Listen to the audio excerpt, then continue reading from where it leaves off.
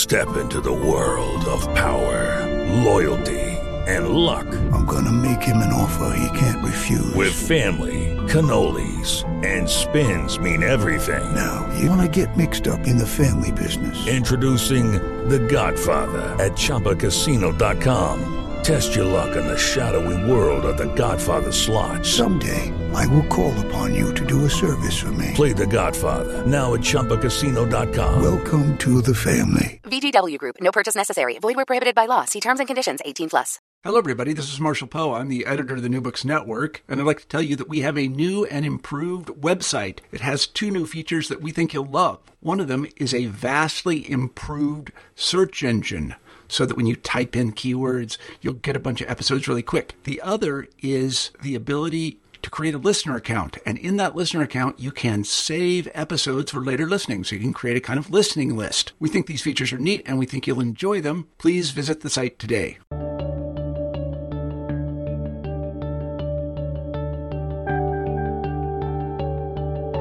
Welcome back to New Books in History, a channel of the New Books Network. I'm Dr. Julia Gossard, your host today. Historians have long treated the Atlantic and Indian Ocean routes of early modern French Empire separately. But early modern people understood France as a bi-oceanic empire, connected by vast but strong pathways of commercial, intellectual, and legal exchange.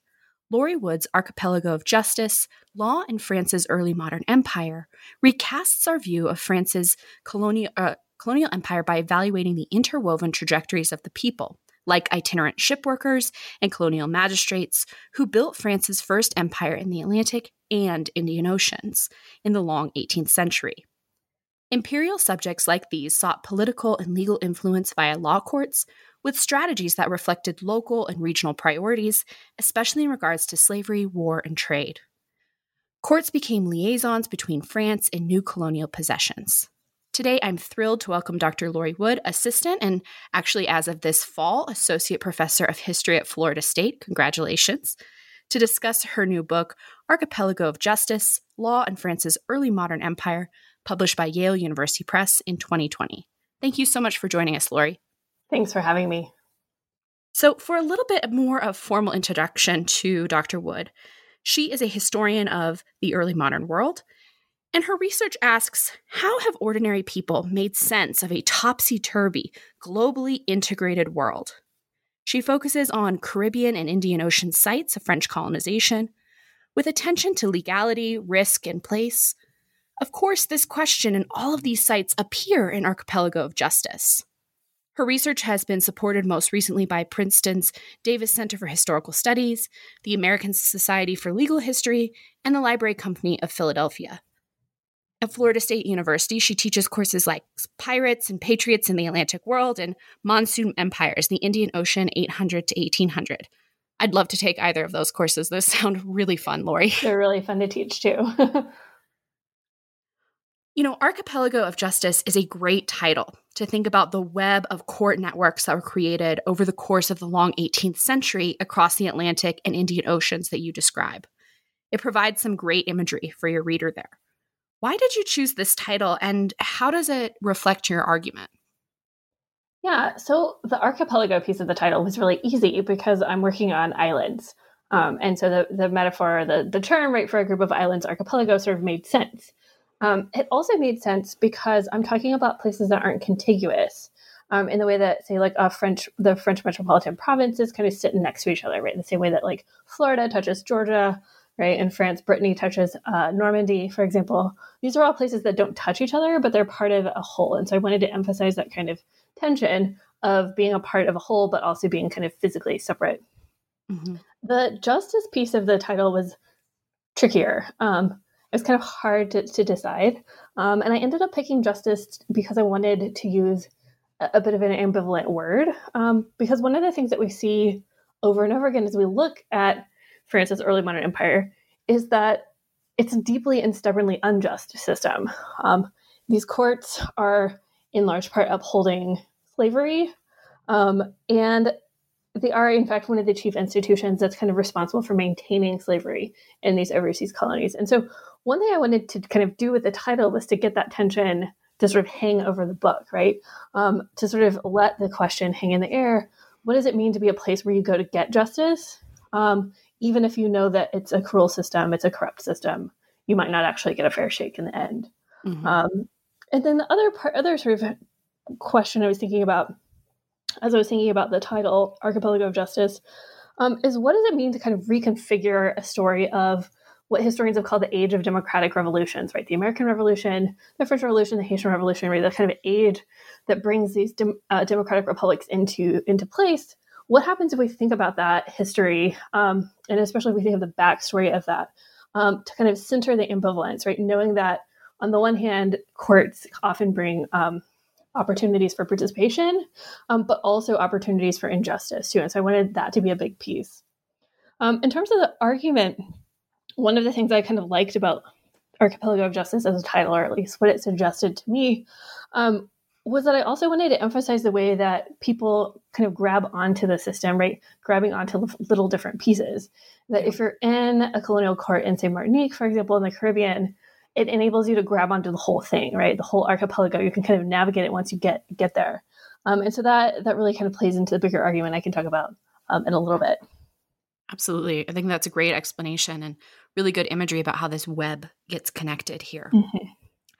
Archipelago of Justice, not only looks at various sites, but also touches on a number of historiographies. Mm-hmm. Most notably, as is very clear from your title, legal history, as well as that of imperial history. Your contributions to our understandings of the early modern French legal system is particularly important, as your work really makes it clear that France's imperial legal system was essential to the growth of France's empire, as well as France's entire legal system at home as well. I have to say, I'm an early modern French historian, and I learned so much about how the early modern French legal system works from reading your book that really elucidated a number of issues that perhaps I had been confused about before. So I think from that standpoint, this provides a very large contribution to our understanding of legal history. On top of that, though, you make the strong case not only through the individual chapters and vignettes, but through your methodology of choosing to compare colonies with each other. So Martinique with Ile de Bourbon, for example. And you say that France's Ancien Régime empire was wholeheartedly global, not just Atlantic. Can you explain why this is such an important intervention to the historiography of Ancien Régime France? Absolutely. There's several reasons. So part of the book is talking to European historians, people who think about kind of Europe as its own sort of space. And to those historians, to French historians, to people working on kind of the continent, if you will, I wanted to emphasize that the colonies are always a piece of this project that we know as kind of the story of modern state building, that the way that modern bureaucratic nation states sort of emerge is always also a colonial imperial project. And so that's really kind of one of the big arguments I'm trying to make is that colonies are always part of this. They're always integral to the project, even if it's not always explicit. And by extension, that also means that slavery is also a big piece of this too. That slavery is always a piece of the story of nation building. This is probably something that maybe is less surprising in our current moment, because I feel like that's something that, especially in the United States, people are talking about, right? The way that slavery is sort of baked into the American Republic kind of from the beginning. But it's something that I think in European historiography often gets lost because slave societies aren't touching Europe necessarily. And so there can be a kind of out of sight, out of mind kind of aspect to empire, to slavery in the kind of European state building historiography that I think is really important to make sure that we're sort of telling alongside that more familiar story. The other, this is maybe even a bigger piece to me, is to think about sort of the colonizers' view of their own goals themselves, to maybe be a little bit more accurate about what empire is to people in the early modern period. And a couple of things really sort of stood out to me from the sources I was looking at. The first one is that Asia is always the goal. So we talk a lot about Atlantic empires. We talk a lot about North American colonies, for example, or the Caribbean or Latin America. But what I found over and over again in my sources is that Europeans who are sort of moving out into these colonial spaces, who are conquering or trying to take over new territories, are always trying to get to Asia because that's the real prize to them. That's where they see the real economic opportunity, and that's really where they want to be. And so part of the reason I told a global story is because I wanted to make sure that the Atlantic story gets told with the story of Asia with the story of Europe kind of all together, that all of those pieces really fit together, and they fit together for people at the time. And then the other thing that I think has become really clear, not only in my work, but in the work of lots of other historians, is that the Atlantic itself is always a really porous space. We can look at the Atlantic world, we can think about the ocean, we can think about how, when I teach Atlantic history, it's Europe, Africa, and the Americas, but those spaces are never just in contact with each other. People are always moving further. You can see this actually, even if you look back at the really classic Altus Richardson map of the slave trade, which a lot of people have seen, from high school even. It's got the big red arrows, right, showing the volume of the slave trade, and the big red lines going to places like Brazil, and then smaller lines going to places like North America. But one thing that always kind of struck me about that map is that there are also lines going to the Indian Ocean. And that's a story that we haven't been telling perhaps as prominently, with the exception of work by people like Wynne Campbell or Richard Allen, other people like that. We kind of forget that kind of global piece. And then, of course, if you're a Latin Americanist, this is true too, that the Atlantic is porous because Peru's on your map, and Peru's on the Pacific, right? And so thinking about the Atlantic as not just a kind of culturally sort of relevant kind of space, one that's kind of coherent in at least some way, but also one that's always connected to the Pacific, to the Indian Ocean, right beyond. Yeah. And so that's another big piece of telling this kind of global story.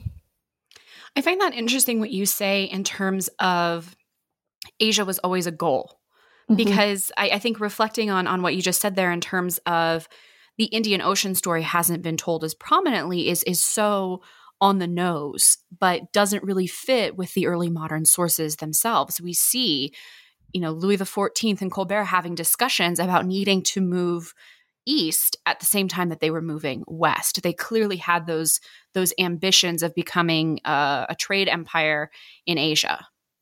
Absolutely. And it's something that goes back even to Columbus, right? Nicholas Way Gomez's book, why did Columbus go west to go east, right? This kind of classic problem. And part of it is actually a practical problem. It's not just a kind of imaginative problem or phenomenon, but that, for somebody like Columbus, he recognizes that to get to Asia, because of the way the Mediterranean is operating in that period, right, he has to go west. Yeah. And so that ends up being, I think, a story that perhaps Latin Americanists tell a little bit better.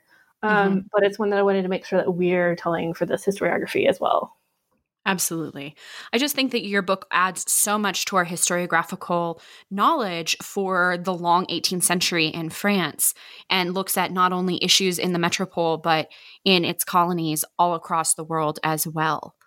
Thinking about this, looking at the vast number of places that you examine in this book, you must have done quite a bit of archival research across the globe. I was telling Lori before we started, Lori and I both went to the University of Texas at Austin to get our PhDs. She was a few years ahead of me in the program. And I remember one day, wide-eyed, looking to her travel plans of how she was going to travel all across basically the early modern French globe to go to all of these different archives. And I always admired her for that. So I wondered if you could talk a little bit about how you undertook research for such a monumental project like this. Absolutely. And it's a problem that I think a lot of us have, especially in grad school when we're dealing with limited travel funds, especially in our current moment when it's hard to go places. And it was also just kind of an insurmountable mental mountain to climb too, right? To think about how do you go all these places? Ultimately, I went to some of them. I didn't go to all of them. I wish that I had made it to Mauritius, for example, and Ile-Bourbeuf Reunion now in the Indian Ocean. I ran out of travel money basically before I got there, although I've heard the archives are great. And then surprisingly, the Martinican archives are really fascinating because they sit at, well, a lot of them are the original archives, sat at the base of a volcano that exploded in the early 1900s. And so you also have these kind of environmental problems that make archival research kind of difficult. So what I ended up doing instead was really grappling with the Imperial Archive itself and thinking about what is it that the archive is trying to kind of say in the way that it's constructed. The colonial archives that most French and Francophone scholars use are down in Aix-en-Provence in southern France. And they were created actually in kind of the moment I'm writing about, this kind of 1770s, in the 1770s in particular. And so they're also a kind of artifact from the period that sort of as I began to think about kind of how the archive was constructed, it kind of helped me tell the story of a global empire from really the archive itself, in the way that so many of the archival collections are this early modern project of information gathering, of pulling in reports from magistrates and ministers and other kinds of functionaries who are going out into all of these different places, whether it's Pondicherry and what's now India, places like Guyana and what's now South America, and like mailing back all of these different reports. And so I began to kind of use that as something to think with, and to kind of think about like, okay, well, what kind of argument is the whole archive even kind of making? And so that was where there's a kind of surprising way in which the archive piece was actually the easiest part to deal with. Mm-hmm. The harder part was actually the historiographical piece, because I was originally sort of trained as an Atlantic historian. And so I had finished my Atlantic comprehensive exams. I had done what felt like to me the maximum amount of reading that a human could possibly ever do. Finished, got back from the archives, realized I was doing an Indian Ocean project too, and realized I was going to have to sit down and read an entirely new field. And so in a weird way, that was actually the hardest part, was sort of getting sort of two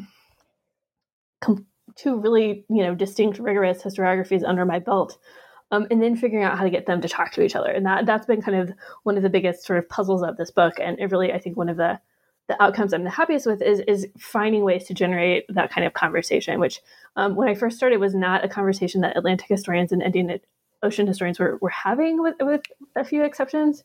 Right. But it's one that in the kind of last 10 years or so has really gotten really, really vibrant. And so I've been really happy to be a part of that conversation.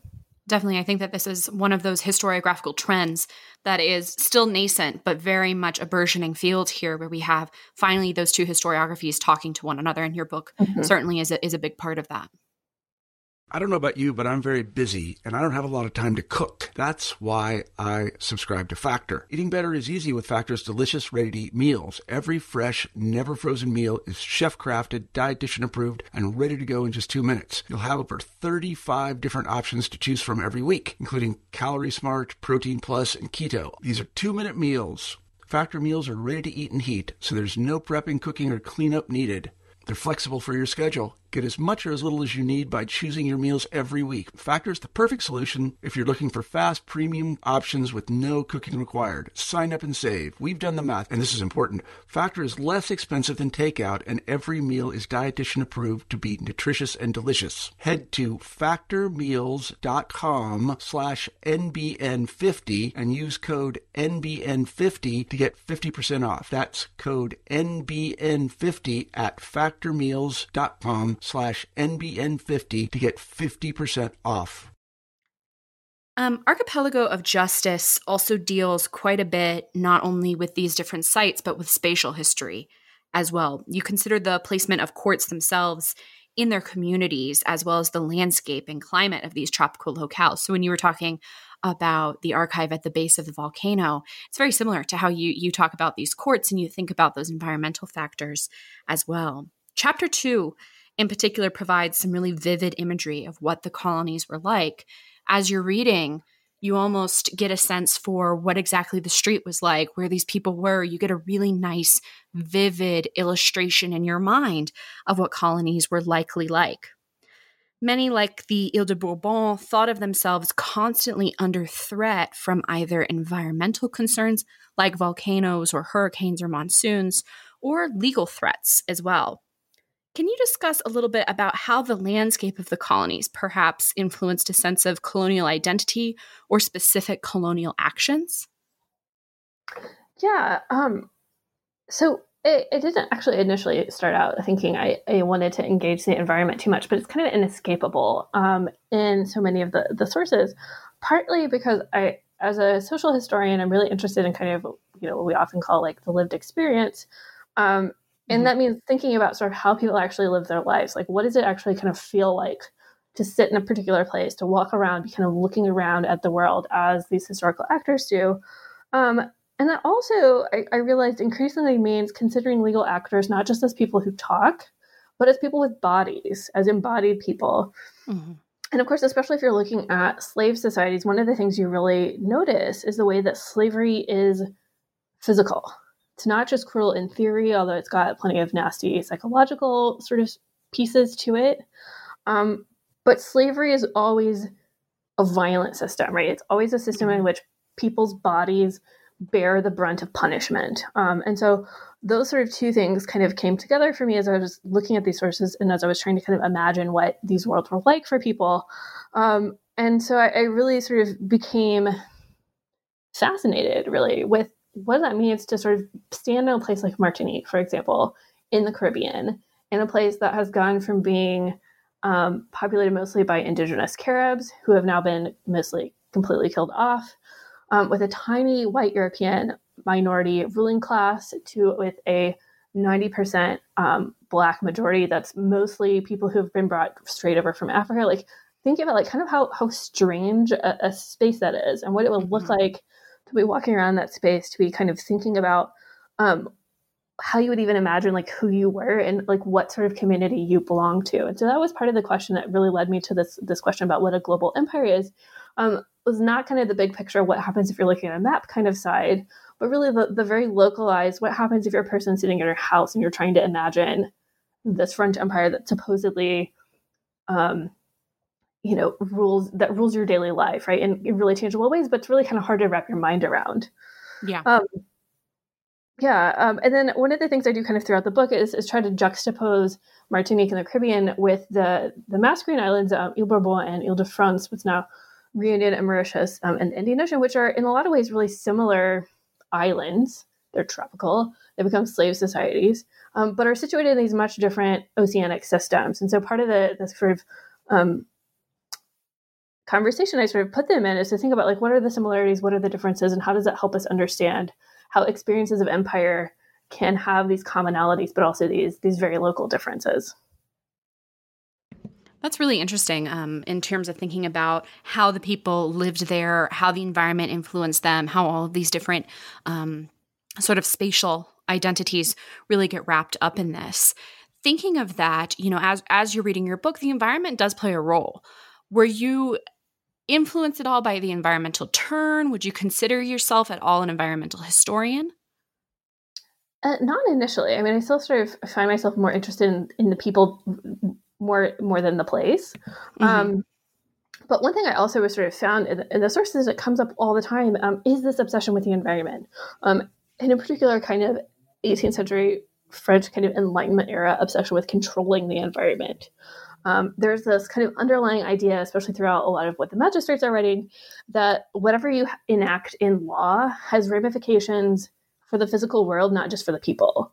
And so they're sort of constantly obsessed with like, how do you write a law in such a way that it'll get like all the people to like line up and do what they're supposed to do, but also so that nature will line up and get and do what it's supposed to do. And so there's this really interesting way in which the social world and the environmental world are really bound up together for especially magistrates and kind of legal experts who are writing in this period. So much so that I've kind of got a spin-off project that I've been working on that's really thinking about kind of how domains of knowledge about environment and about science are tangled up in ideas about law in this period. And so thinking about how what we often think of as like really separate domains of knowledge, like history of science and legal history are sort of separate fields, how in a kind of 18th century, especially kind of Enlightenment European sort of mindset, those things are really, really closely connected. Right. The other piece I would just say kind of briefly here too,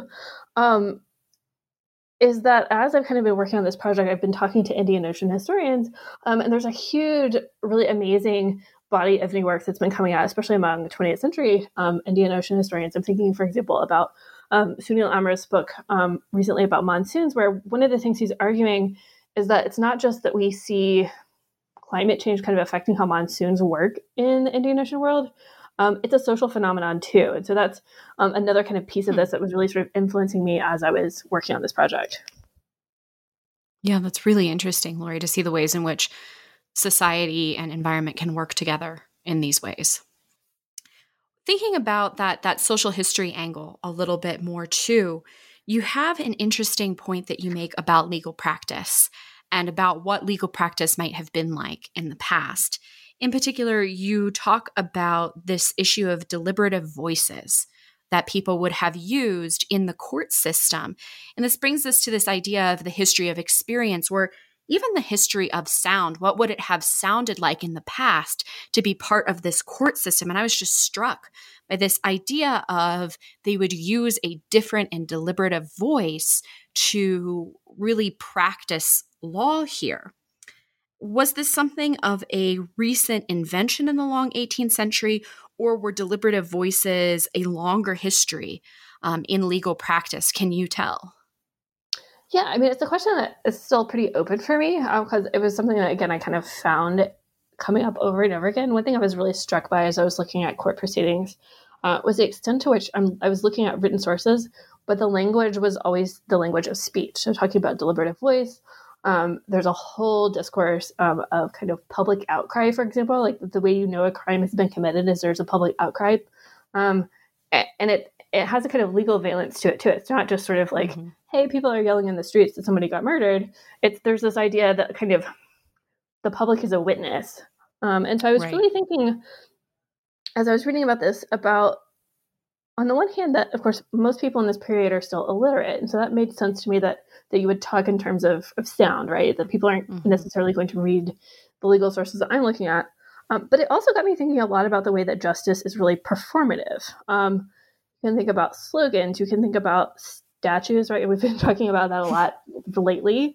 Thinking about like nonverbal signals. And something that I think especially historians of, say, of slave societies, and particularly I'm thinking here of like the American South, not just in the era of slavery, but even in the era of Jim Crow, that's something we might call etiquette, right? All of these like nonverbal rules about like who's supposed to talk, whose voice really matters, who gets to be a witness, who doesn't, which of course is really important in keeping slavery in place, right? The kind of maintaining that distinction between master and slave ends up often being this kind of performative thing too, right? It's a lot about who gets to talk, who gets to read, and also who gets to punish, right? And so there's a kind of performative aspect to the punishment itself. And so I really started thinking about that in terms of what people were hearing.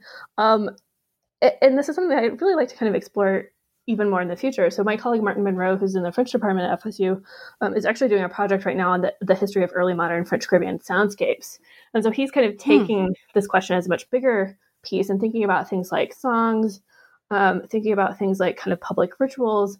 And so I'm really excited to see how this kind of newer work on soundscapes kind of can be read back, perhaps even more into these like legal terms that I've been working on, like deliberative voice. Absolutely. I think that'll be really fascinating. It made me even think about, you have a section in there about town criers. And I had always just imagined the town crier as literally going to a town square, you know, yelling something out, and that was the end of it. And you demonstrate that actually the town crier played a much more sort of detailed role in both the legal system as well as the social system in these places as sort of the purveyor of knowledge and information, which I thought was very interesting. And so that relates back to sound too, because we're dealing with a largely illiterate society. Yeah, and the way that sound kind of tells you about power, right? Sound tells you about like kind of where space is demarcated. I mean, one thing that was really interesting to me about these town criers is the way that they walk these very specific kind of pathways. And they walk kind of to the edge of the town boundary, but no farther. They have this like very kind of clear. So they're quite literally like marking out jurisdiction with their bodies and with their voices as they're doing this. But often they're also accompanied by enslaved people, which is a kind of interesting piece too, of thinking about like, what does it mean to kind of stand alongside as witness and to be in this legally, socially, culturally subservient position, right? And what would it mean for an enslaved person to kind of watch all of this happen? Like, what might they have been thinking about this too? Yeah, and I think you do this really well in the book, is that each of these actions and each of these issues, you tie back to that idea of power and state formation, and everything is imbued with some sense of a hierarchy that they're trying to build in here. And I think that's a great example.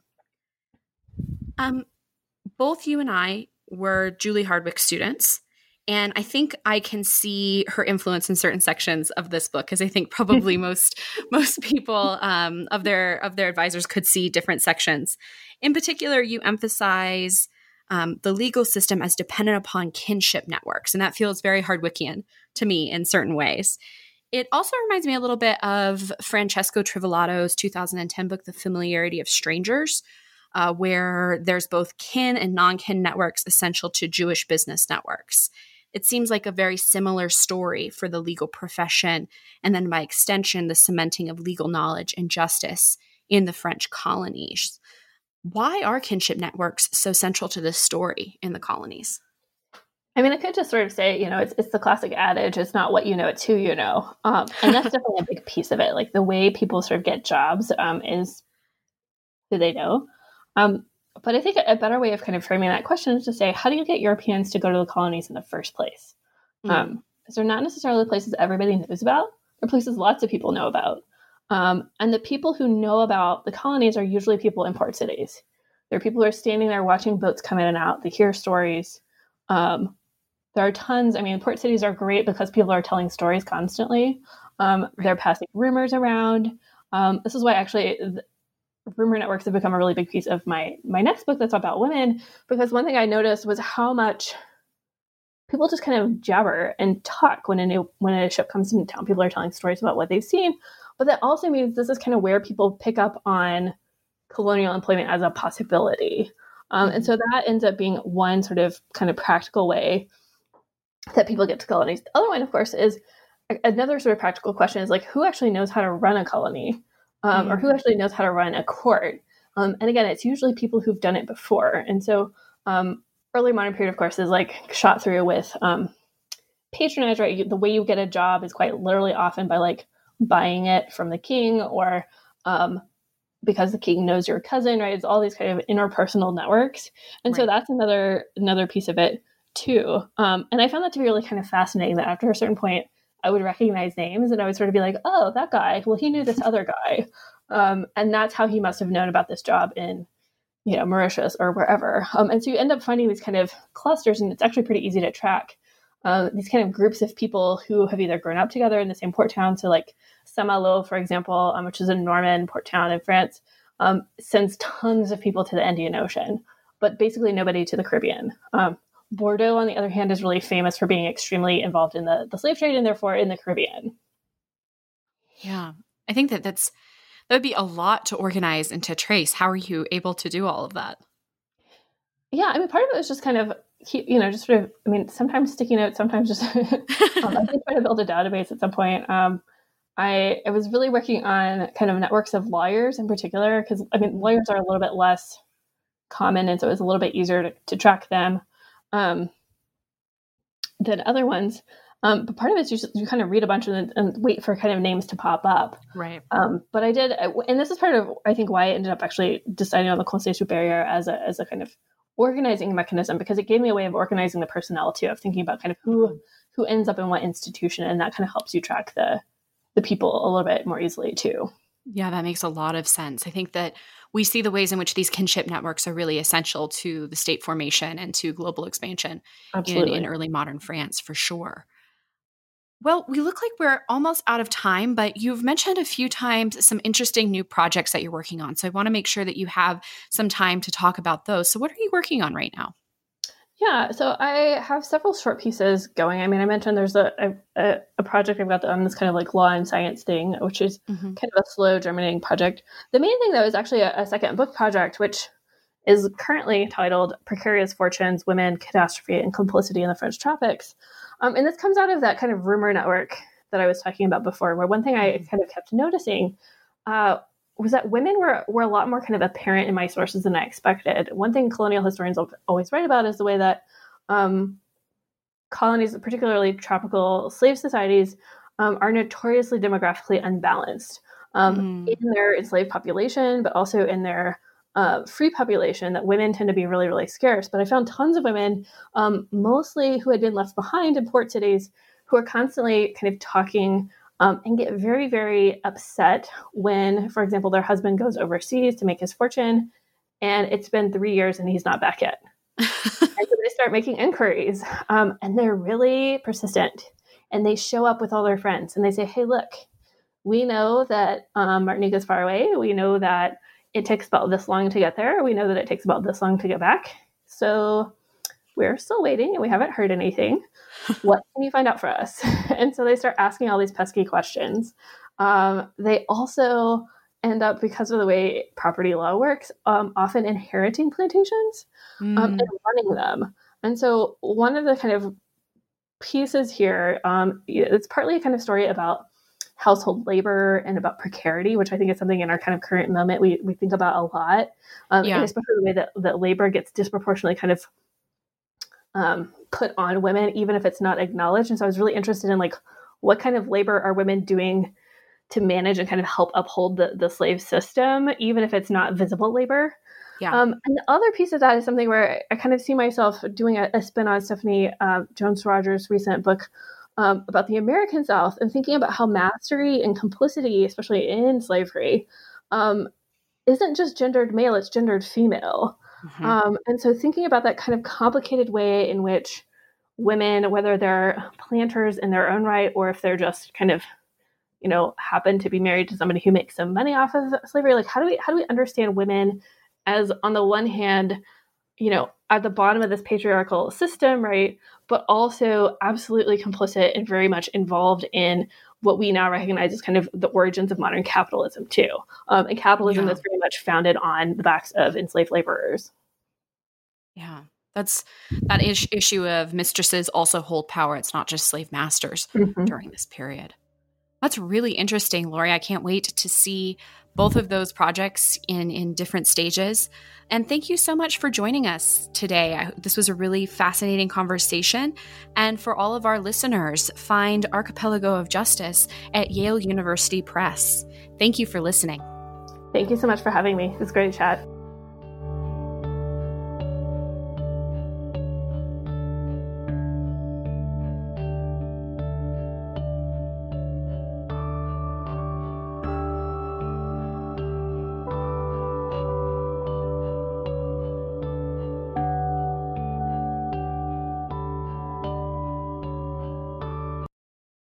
It is Ryan here, and I have a question for you. What do you do when you win? Like, are you a fist pumper, a woohooer, a hand clapper, a high fiver? I kind of like the high five, but if you want to hone in on those winning moves, check out Chumba Casino. At ChumbaCasino.com, choose from hundreds of social casino-style games for your chance to redeem serious cash prizes. There are new game releases weekly, plus free daily bonuses. So don't wait. Start having the most fun ever at ChumbaCasino.com. No purchase necessary. VGW Group. Void where prohibited by law. See terms and conditions. 18+.